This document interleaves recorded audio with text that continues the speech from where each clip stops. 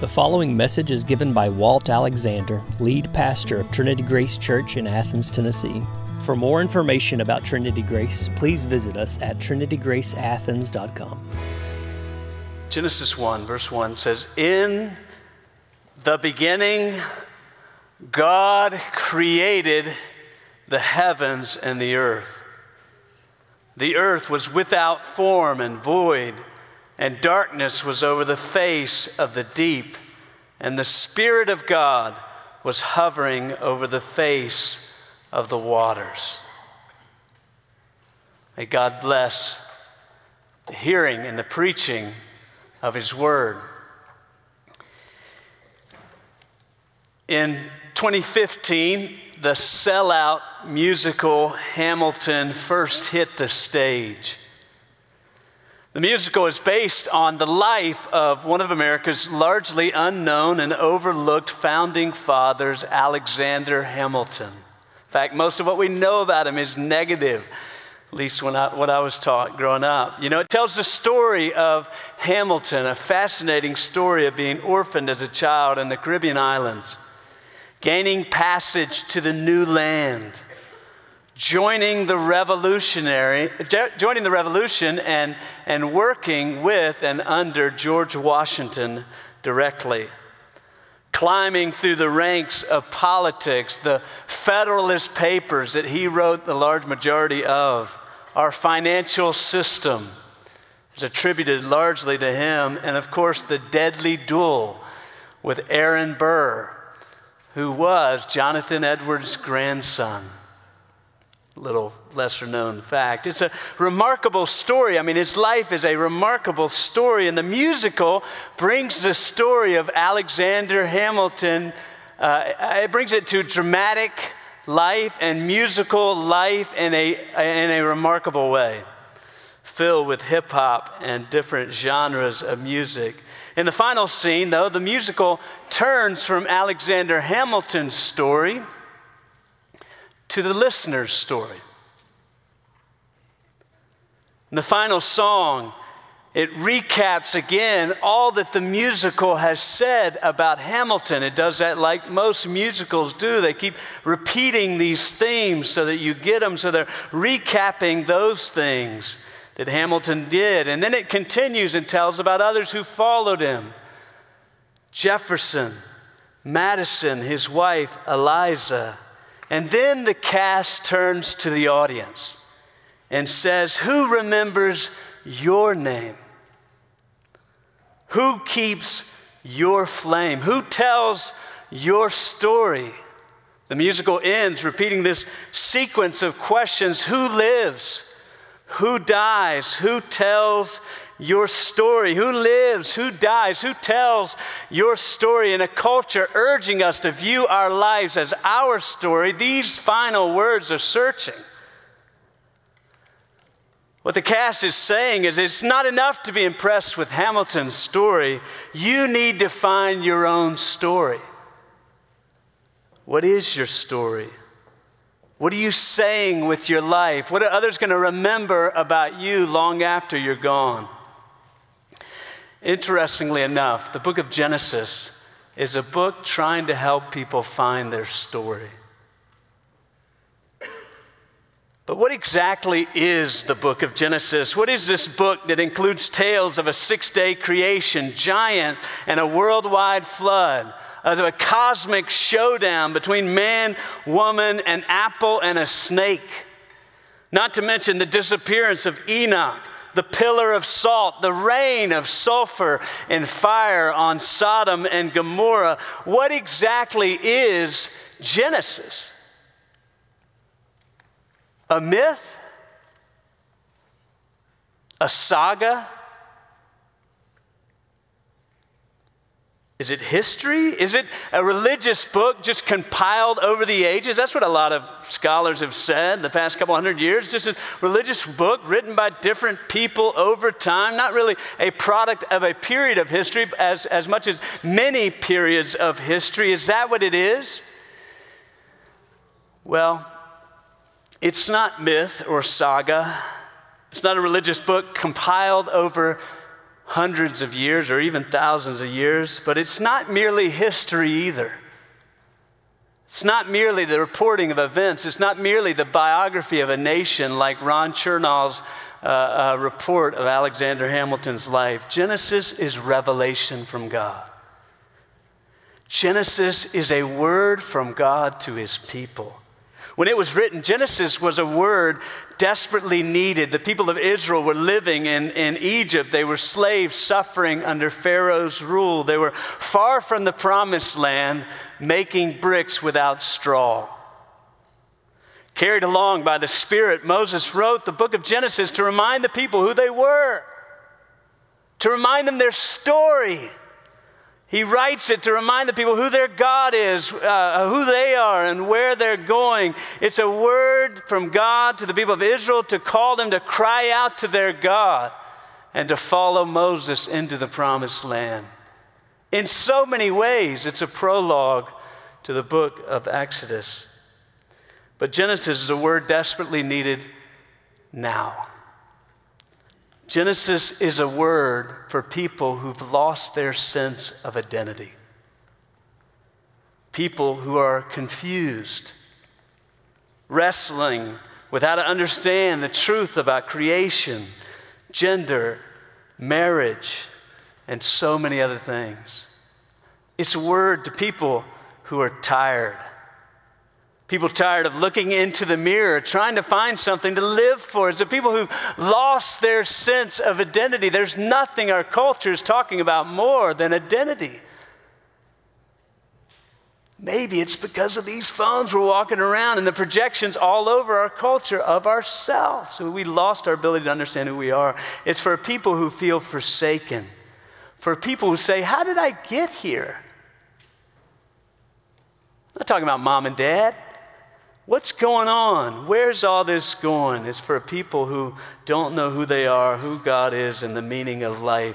Genesis is a word for people trying to find their story. And wonderfully, the book of Genesis does not tell us our story by encouraging us to look inward.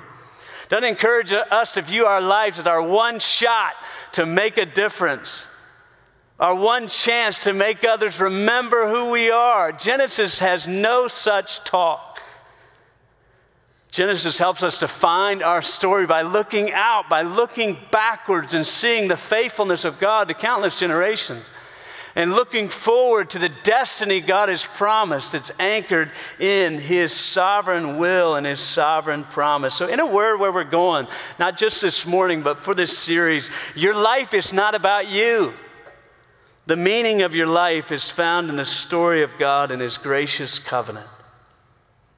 Your life is not about you. The meaning of your life is found in the story of God and his gracious covenant. And this morning, I'm going to unpack this, well, more than this one verse, kind of unpack Genesis, if we will, in three headings, three truths about God that are vital for understanding the book and finding the meaning of our lives. So the first one is God is eternal. God is eternal. The book of Genesis, that's a pretty clear statement, understandable statement, and yet its reality is world-altering, life-rearranging. The book of Genesis begins in a memorable way. We could probably all quote it. In the beginning, God created the heavens and the earth. Derek Kidner helpfully says, it's no accident that God is the subject of the first sentence in the Bible. For this word, God, dominates the whole chapter and catches the eye at every point of the page. This passage, indeed, the book is about him first of all. And so I love it. The subject of the first sentence of the Bible is the subject of the whole Bible. It is God himself. So it's telling us, alerting us immediately, Genesis is not a history book, not a science book. It's not a self-help book. Genesis is a theological book. It's a book about the theos, about God.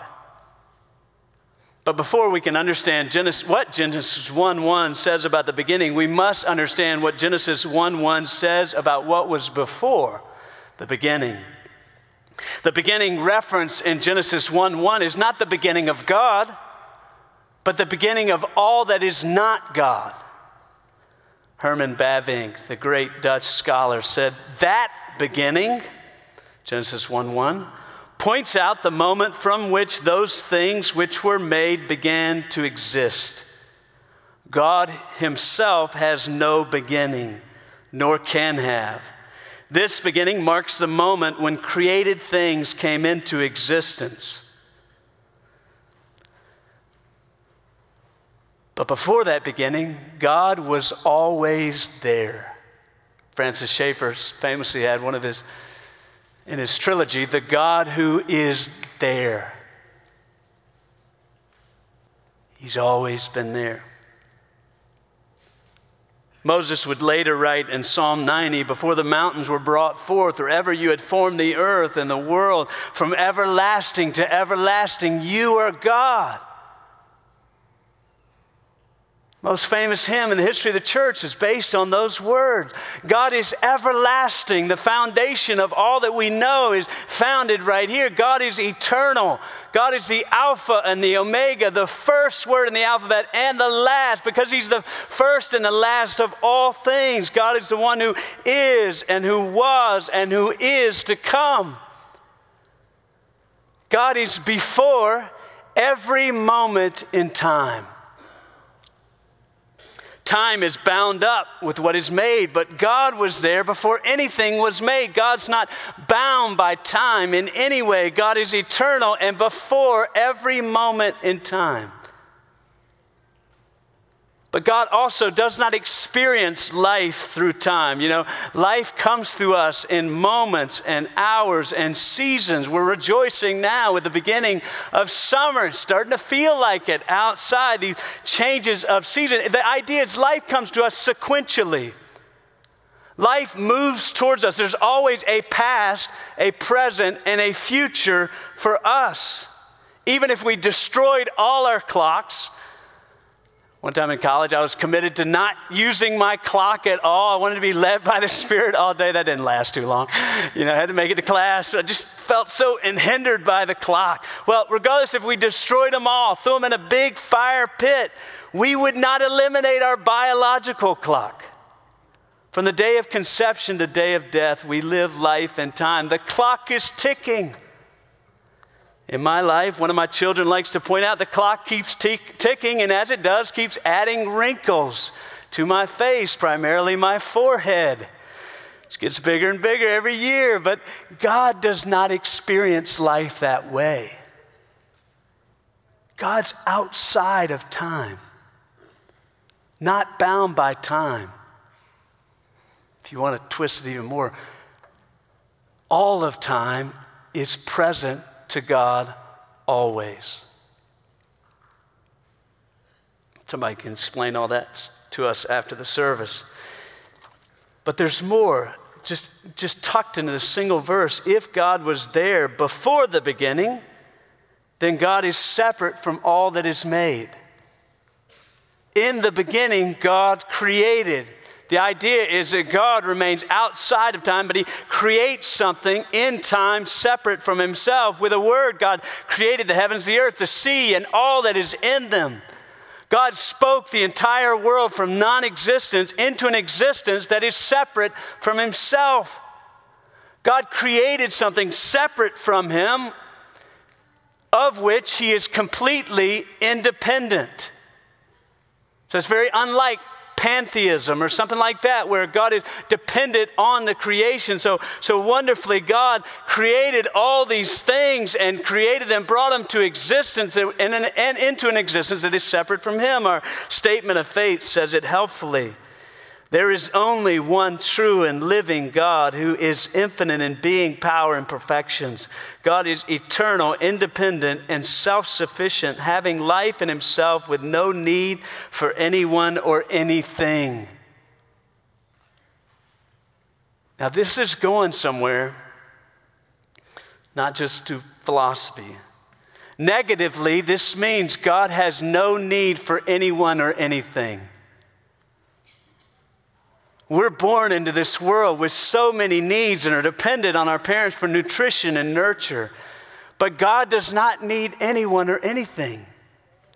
God created the world with a word and now sustains the world without anyone's help. One of my favorite passages, Acts 17, says, the God who made the world and everything in it, being Lord of heaven and earth, does not live in temples made by man, nor is he served by human hands as though he needed anything. This truth that God is completely independent and self-sufficient confronts our arrogance. We often treat God as if he's waiting around for us, as if he's a needy mother-in-law who wants more of our time, our attention, our affection, our prayers, our obedience. The truth is, God does not need anything from you.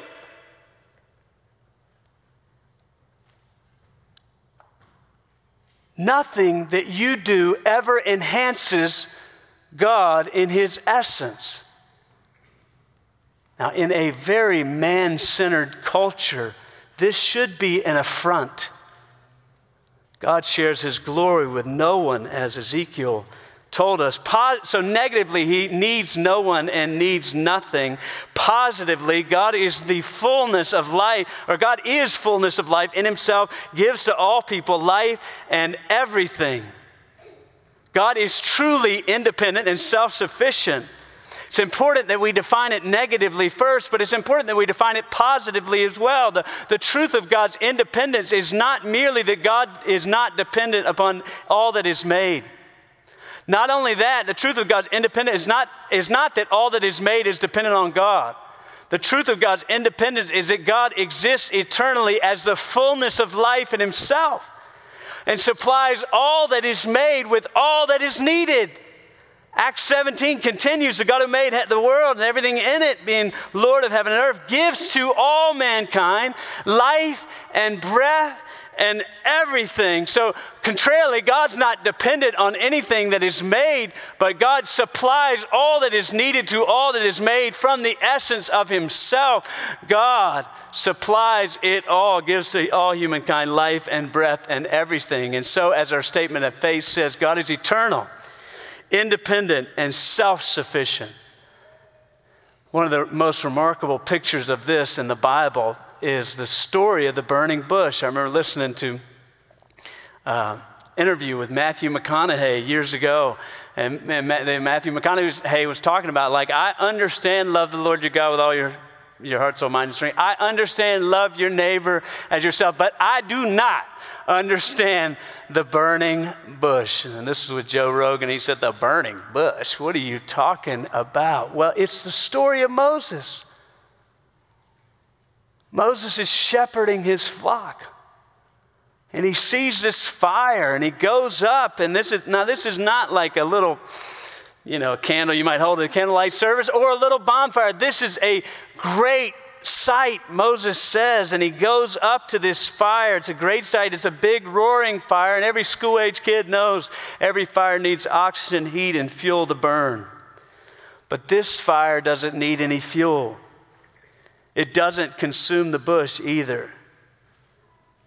The fire in the bush is a picture of who God is. The Lord is like a fire always burning. In fact, later on in Scriptures, he compares himself to a consuming fire. He's a roaring fire that always burning. But the Lord is a fire that needs no fuel. He's independent, self-sufficient. He's not dependent on anyone or anything. He's not constrained by anything or anyone. He is life without dependence, power without limitation. He does what he wants in the heavens and the earth, always. Daniel 4 says, none shall stay his hand or say to you, what have you done? The Lord is completely and totally free. So what are these verses trying to say to us? Shortly before, a man named Clement Attlee won a landslide victory in the British general election in 1945. He had trouble with another man in his party. So much like the mudslinging goes in politics. He had trouble with this man in his party who was telling him to resign, to not run for office.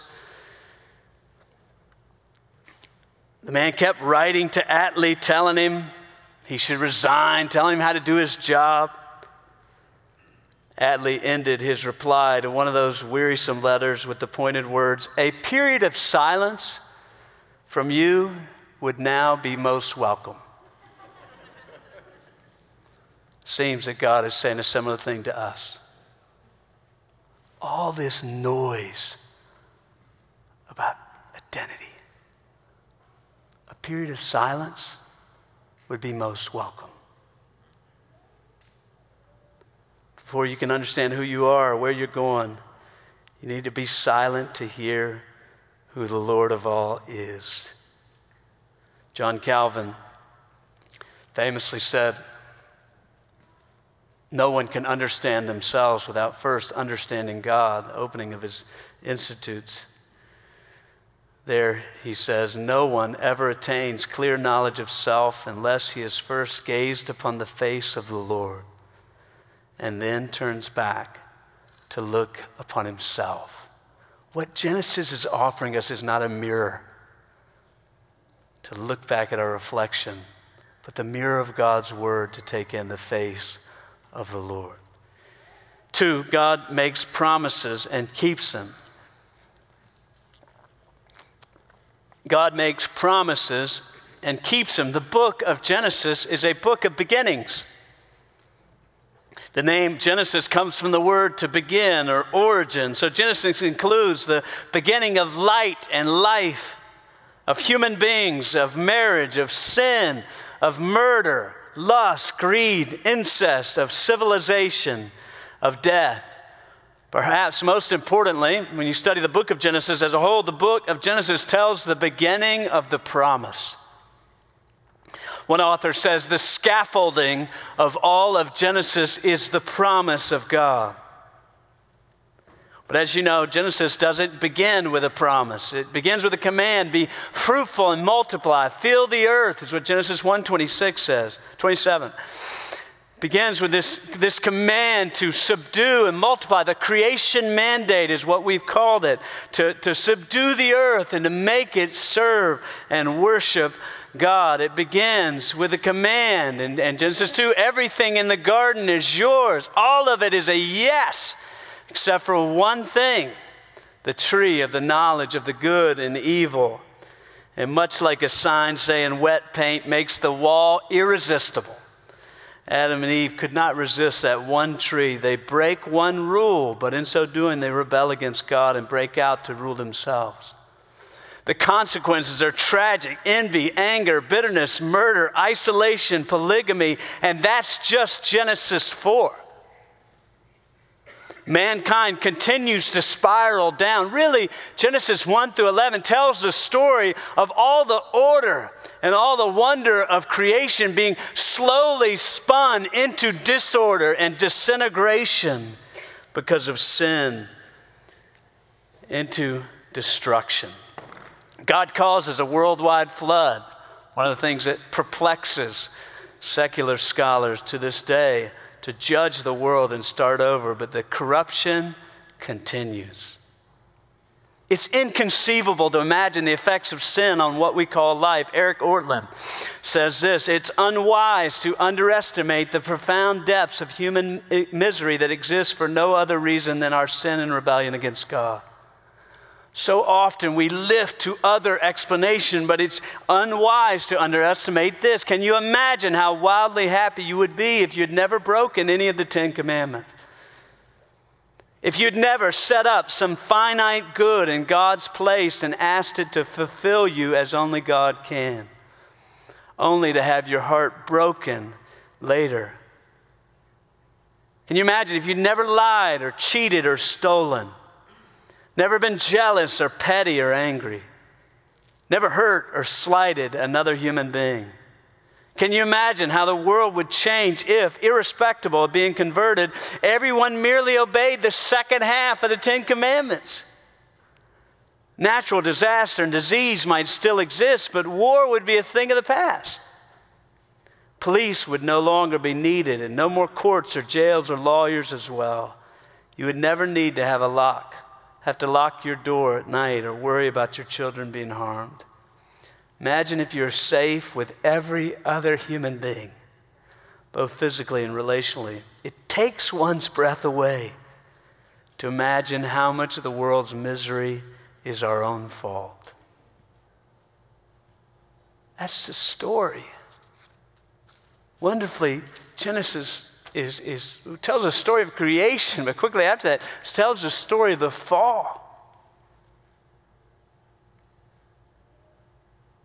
The disaster could not be more serious. The continued corruption that invades every human heart could not be more serious. And a careful reader of Genesis 1 through 11 would be wise to ask, how is this going to work?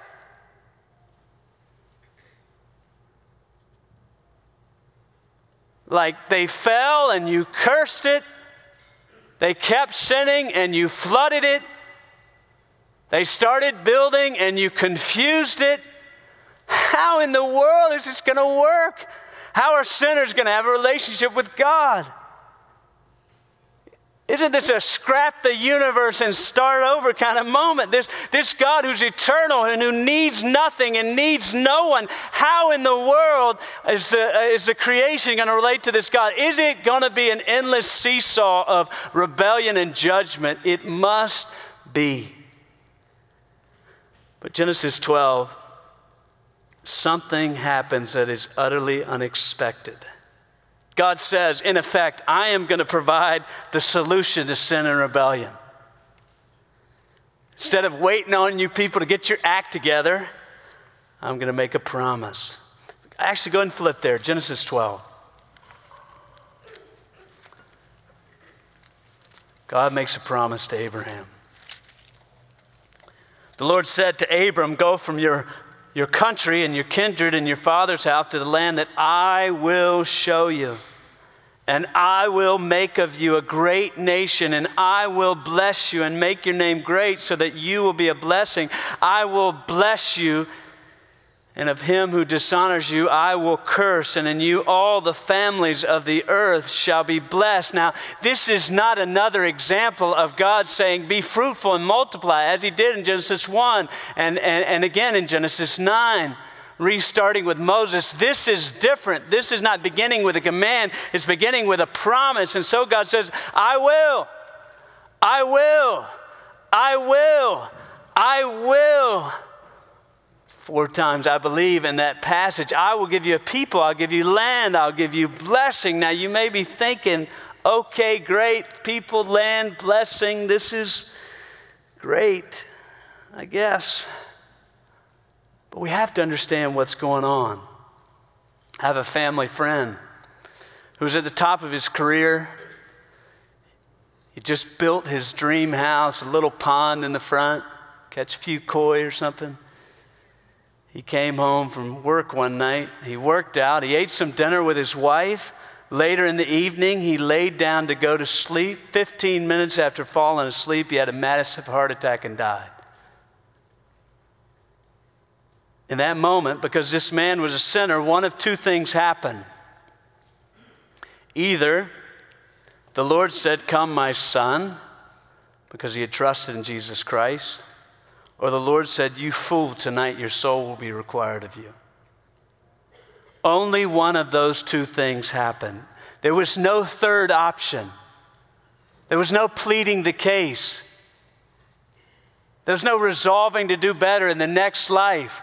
There's no bartering with this God. There's no defending. Well, I tried hard. I was a deacon. I went to church. None of that. Why? Because this God is eternal, independent, self-sufficient. He owns all that is made. He doesn't barter. And so the only way to have a relationship with this God that's going to endure is if he decides for it to be so. And that's what's going on here in this text, that the Lord is saying, I'm done with bartering. I'm writing my own agreement.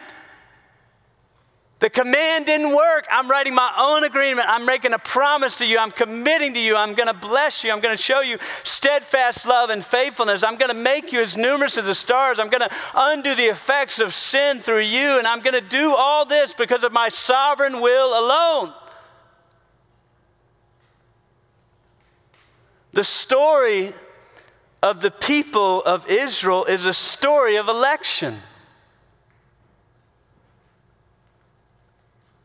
There's no other way. Otherwise, it's just a worldwide flood again. God chooses Abraham out of the people of Israel. He calls him while he's worshiping the pagan gods of the day. God chooses to make a covenant with him. God chooses to make from him a people, a chosen people, a royal priesthood, a holy nation through which he would bless all the peoples of the earth. Threading through the book of Genesis is the reiteration of this promise. I will be your God. I'll be with you. I will bless you. I'll establish you. I'll make you fruitful, so much so that God says, you'll call me the God of Abraham, the God of Isaac, the God of Jacob, because I'm your God. Can you imagine the effect of reading these words while they're in chains in a foreign land? Suddenly they remembered God had not forgotten them. God had not forsaken them. God, this eternal, completely independent and self-sufficient, the one who no one puts constraints on, has made a promise to them that he will never break. Exodus tells us the reality. While they're groaning in slavery, crying out, this is what's going on in the heavens, Exodus 2. Because of the promise to Abraham, what's going on in the heavens is during those days the king of Egypt died and the people of Israel groaned because of their slavery and cried out to God. Their cry for rescue from slavery came up to God. And God heard their groaning. God remembered his covenant with Abraham, with Isaac, and with Jacob. God saw the people of Israel, and God knew. You don't know what God's doing when you pray? That's what God's doing when you pray. When you're praying in Christ, it's going all the way up to God. This eternal, self-sufficient God who has no business being your friend, but because of Jesus, he is. He remembers his covenant that was sealed with his son's blood, and he sees and he knows, and he's coming. That's what's going on. And so Exodus tells us these words are meant to have a similar effect on us. The wonder of Christianity is not merely the incarnation, death, and resurrection of Jesus Christ, and even our trust in these things. The wonder is not the New Testament answer, as if Jesus came to rescue the plan that was going off the rails, to rescue us from that big bad God who's all anger and wrath. That's not the story of Christianity. That's not where its wonder is. The wonder of Christianity is in the eternal counsels of God, where the plan and purpose of God to save sinners on the basis of his sovereign will alone was conceived. No one is saved if this plan is not conceived in the eternal counsels of God. David Wells helpfully says the Christian faith began in the eternal counsels of God. Without the incarnation, death, and resurrection of Christ, there would be no Christian faith. But without the eternal counsel of God, there would have been no incarnation, atonement, and resurrection. That God has thus planned our redemption from all eternity delivers a declaration louder than any thunderclap. It is that he is for us, that he has always been for us. He was for us in the far reaches of eternity. It was there that he took thought of us even before we existed. It was there that he planned to act for us. This plan was there from the very beginning. He planned to do this knowing that once we fell into the disorder of sin, our fist would be raised against him. Beloved, that's the glory of Christianity. It wasn't rescued off the course. It's conceived in the eternal counsel of God to rescue a people that deserve only his wrath. John Murray helpfully says that Christian life is anchored between two indestructible realities. One is the eternal counsel of God, the one who swears by himself and cannot break his counsel, and the purpose for which all the eternal counsel is going, the glorification of his people with his Son forever. That's where your life is, held between these two endpoints that never end, that are completely unstoppable.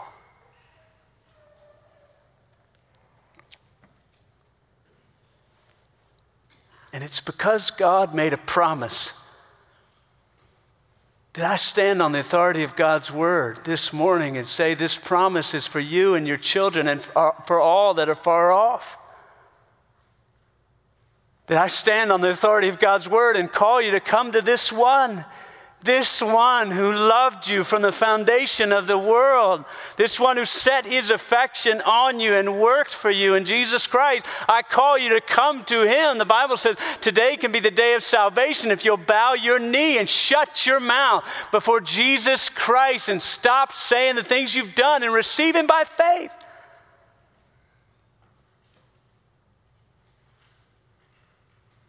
All you have to do is believe on the Lord Jesus Christ, and you can be saved and anchored in these things. Our lives are bound up with the promise of God in his sovereign will to call us and draw us to himself. 3, God gives grace. God is eternal. God makes promises and keeps them. God gives grace. Why did God create all things? That's a question that's perplexed Christian philosophers for years. Why did God make promises and pledge to keep them? Herman Bavinck again says, to the question of why things exist and are as they are, there is no other and deeper answer than that God willed it. But why? Why bring forth existence and not allow things to never exist? Why make promises and pledge to keep those promises? Bavinck, others would go on to say, he did it for his glory. But why did God make promises and pledge to keep those promises when he knew his people would never uphold their side of the bargain? Well, he did it for the glory of his grace. The foundational motive of all that exists is for God to glorify his grace, not treating others as sins deserve. The story of grace begins in Genesis 1. Have you ever noticed that the Bible often talks about God being a God of grace, but never says God is grace? It says God is love. God is light, but never says God is grace. God is obviously light. God has no darkness or shadows, no imperfections or impurities, nothing unclean or unwholesome in God. He's completely pure and holy, beautiful and lovely. He is light from all eternity. God is love, as John tells us. He is endless love and delight among the three persons of the Trinity for all time. All eternity. But from all eternity, God is not grace. God has no need of grace for himself. God only needs grace for all that is outside of him. And so, in so many ways, at the beginning of creation, God is giving grace. God is creating a world, bringing into existence a world that did not exist, so that all that exists might know his light and his love and his life. All that exists might know his grace. After the fall of mankind, God gives more grace. He doesn't wipe out the rebels. He promises to send another son, born of woman, who would crush the serpent. But God continues to give grace throughout Genesis. One of the most difficult things about the book of Genesis are the shady things the founding fathers do. Abraham twice lies about his wife's identity. one time placing her in such a vulnerable position that she becomes an adulteress. At his wife's suggestion, Abraham too commits adultery and has children with another woman. Isaac lies about his wife's identity as well. Jacob takes advantage of his brother, deceives his father, lies to nearly everyone in his life. Judah conceives twins with his daughter-in-law. Joseph, even Joseph, brings false charges against his brothers and makes them to look like spies. How are we to think of this ungodly behavior in the founding fathers and the patriarchs? What complicates this even further is the author of Genesis doesn't condemn the behavior like he does in Judges. Author Judges, well, they're just dopes. They're doing what's right in their own eyes. He makes it very clear what the author thinks about what's going on, but not in Genesis.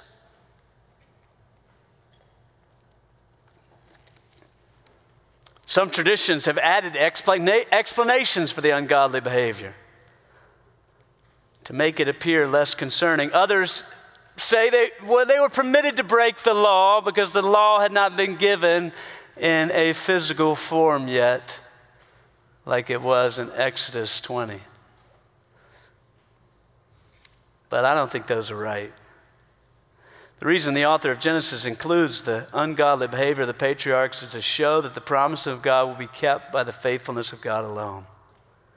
Victor Hamilton, no relation to Alexander, says Genesis is not interested in parading Abraham, Isaac, and Jacob as examples of morality. It's not trying to say, be like Abraham. Of course, don't lie about your wife, so not even a negative example. Therefore, it does not moralize them. What Genesis is doing is bringing together the promises of God to the patriarchs and the faithfulness of God in keeping those promises. Even if the bearers of those promises represent the greatest threat to the promises, the individual lives of the promise bearers cannot abort those promises. That's what Genesis is whispering. He gives more grace. The promises of God established by the will of God, kept by the sovereign grace of God. Your life's not your own. The meaning of your life is found in the story of God and His gracious covenant. For school, my kids are memorizing this song called The Timeline, right, I guess? I don't know. But you know, so it's a wonderful timeline. Last night we were talking about the exile and when the exile happened. And they couldn't tell me right out, but they could sing it to me. They could sing when it happened. They could sing the day when it happened, 722 and 586. As I was listening to this recently at their graduation, I was struck by the concluding lines. It concludes, timeline, I'm part of my timeline. Timeline, timeline, this is my timeline. From the very beginning, what made Christianity distinct from all the other religions of the world was not its laws, its commandments or exhortation. It was its story. It was the story that turned the world upside down. It wasn't a story of something that happened back then. It was a story of this eternal God who gives grace, who keeps His promises, who's driving all this towards a glorious point in this future. So God is eternal. God makes promises and keeps them. God gives grace. That's the story of Genesis, the story of the Bible. It can be your story to Christ. Father in heaven, we cast ourselves onto you, offer ourselves to you sincerely and completely, God. When we think of you, when we consider the moon and the stars that you put in place, I think, what is man that you're mindful of him? of the Son of Man, that you care for him. That you, God, the eternal, self-sufficient, and self-existent God, would choose to make a deal with us, to love us with an everlasting love, to keep us steadfast in your promise. We rest in you, we hide in you this day and always. This is our story. The eternal God has had mercy on us. We bless you and praise your name forever. In Christ's name, amen. You've been listening to a message given by Walt Alexander, lead pastor of Trinity Grace Church in Athens, Tennessee. For more information about Trinity Grace, please visit us at trinitygraceathens.com.